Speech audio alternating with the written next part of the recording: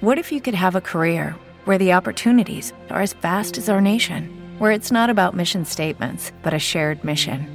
At U.S. Customs and Border Protection, we go beyond to protect more than borders. From ship to shore, air to ground, cities to local communities, CBP agents and officers are keeping people safe.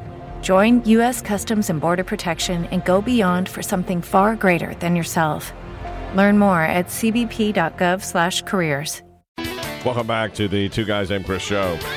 We have to credit fact checker Rusty. A moment ago, we reported that Bob Barker, at age 99, is in good health. This according to his longtime girlfriend. She's 20 years his junior.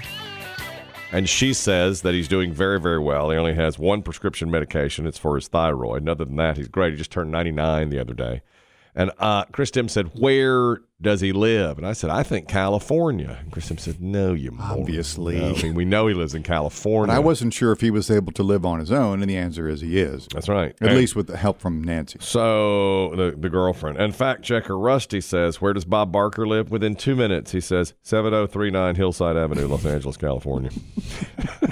And here's a picture of him taking out the garbage. Well, that's not creepy at all, Rusty.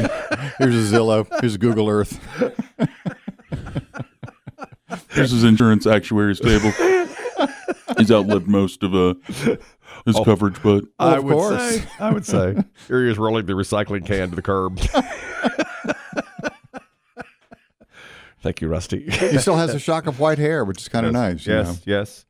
The home, a 5,000 square foot estate that he's lived in for some time, was built in 1929. Barker was built in 1923, so he is 6 years older than his home that was built. Which was built before the Depression. That's right.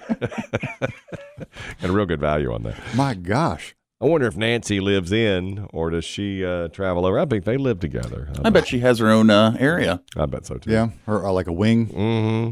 She started dating him in 83, by the way, when his wife died in 81 of lung cancer. I've always liked Bob Barker. I thought he was a great game show host. Mm-hmm. Now, he was accused of taking some liberties with some Barker beauties. And yeah. That was the one. Yeah, he was one of the first, sexual harassment in the workplace. Yeah.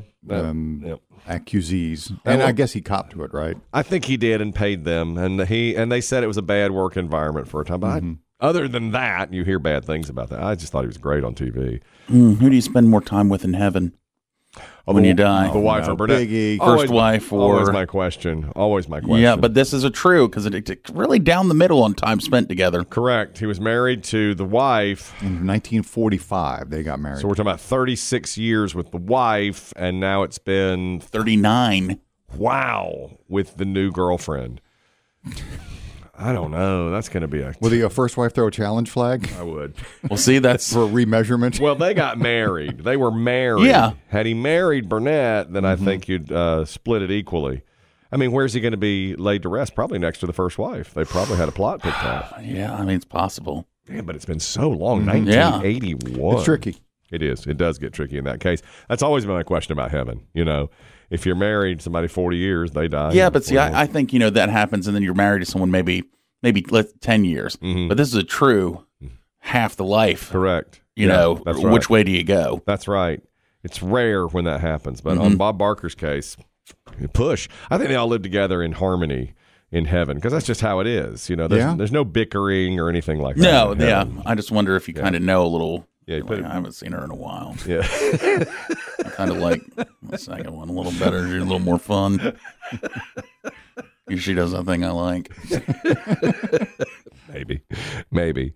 Here's a little Christmas news, and it's bad news. In Calgary, Canada, there's a neighborhood there that the residents have not put up any kind of Christmas decoration. No lights, no wreaths, a few things, but most residents have not. So someone has been going around leaving notes in their mailboxes criticizing them for not being in the Christmas spirit. And the people that have been selected to get the notes in their mailbox have been given the Humbug Award. That's what it says. You've been given a Humbug Award, and says you need to put some lights up. You need to put some decorations up. The neighbors are pretty upset about this and basically the say, Silversteins? Yeah. We don't, it's not our holiday. Yeah. So, well, What they're saying is mind your own business. There's something in the mailbox. Pull it out and start reading it. We've won the Grinch Award. You know, talk about not knowing what a situation is before acting on it. But they're welcome to come put Christmas lights up for me, right? If they don't mind paying the power bill in January, right? Because I simply am not able to do that. None of us are able to get up there. We don't even own the ladder to get up there, and it's quite frankly too expensive for the electricity, the lights. She says, both of them say, we don't have the money to pay for the lights, so we're not going to do it. Mm-hmm. And they didn't partake this year in any of that. And I think she made a good point, like, know your situation, before you start criticizing. Yeah. How can you criticize somebody for not doing that? And you're right. There's people like that. They just, they live in a different world. One woman put up a sign after she got the letter and said, well, I guess I'm the Grinch. Stay off my property. I'm the Grinch here. I was like, this has got to be a joke. And I had no idea if I should be angry or if I should laugh about it. But then that's when I came up with the idea of the sign. She put the sign up saying, stay out of my yard. No, they're not pleased with it. Who can blame them? Yeah. Is this That's not your place as a neighbor. It is not. Mm-mm. Is it okay? It's not okay to hurt people like that. There's a lot of people suffering at Christmas right now. She's hurt. I would like them to think about that. She's hurt by it and says, I won't have any part of it. So that's that. Yeah. Sometimes, you've seen these things, like there's television shows about it now. What, the Great Christmas Light Fight? Yeah. They're fun to watch. Yeah. I used to think it was tacky. In the 80s we called them tacky when people really did up their houses. Tacky lights. But now it's such a thing. It doesn't bother me if I see a house that's just I lit agree. up from, from street to yard to trees to the house. Doesn't bother me. But I do wonder sometimes because occasionally you'll see like some 2 or 3 houses in a neighborhood do that or a block. Mm-hmm. And then there's one that doesn't. I know. I kind of feel bad for them.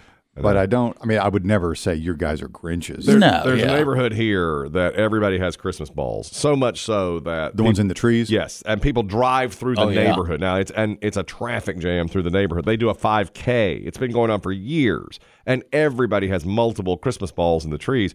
I would never do that myself. Some people in our neighborhood do it. My wife wants to do it. I said, I'm not doing it. I can't build them. B, I'm not about a bunch of extension cords. I'm just not going to do it. I said, if you want to, sweetheart, knock yourself out. Hop up there and do it. I'm not doing it.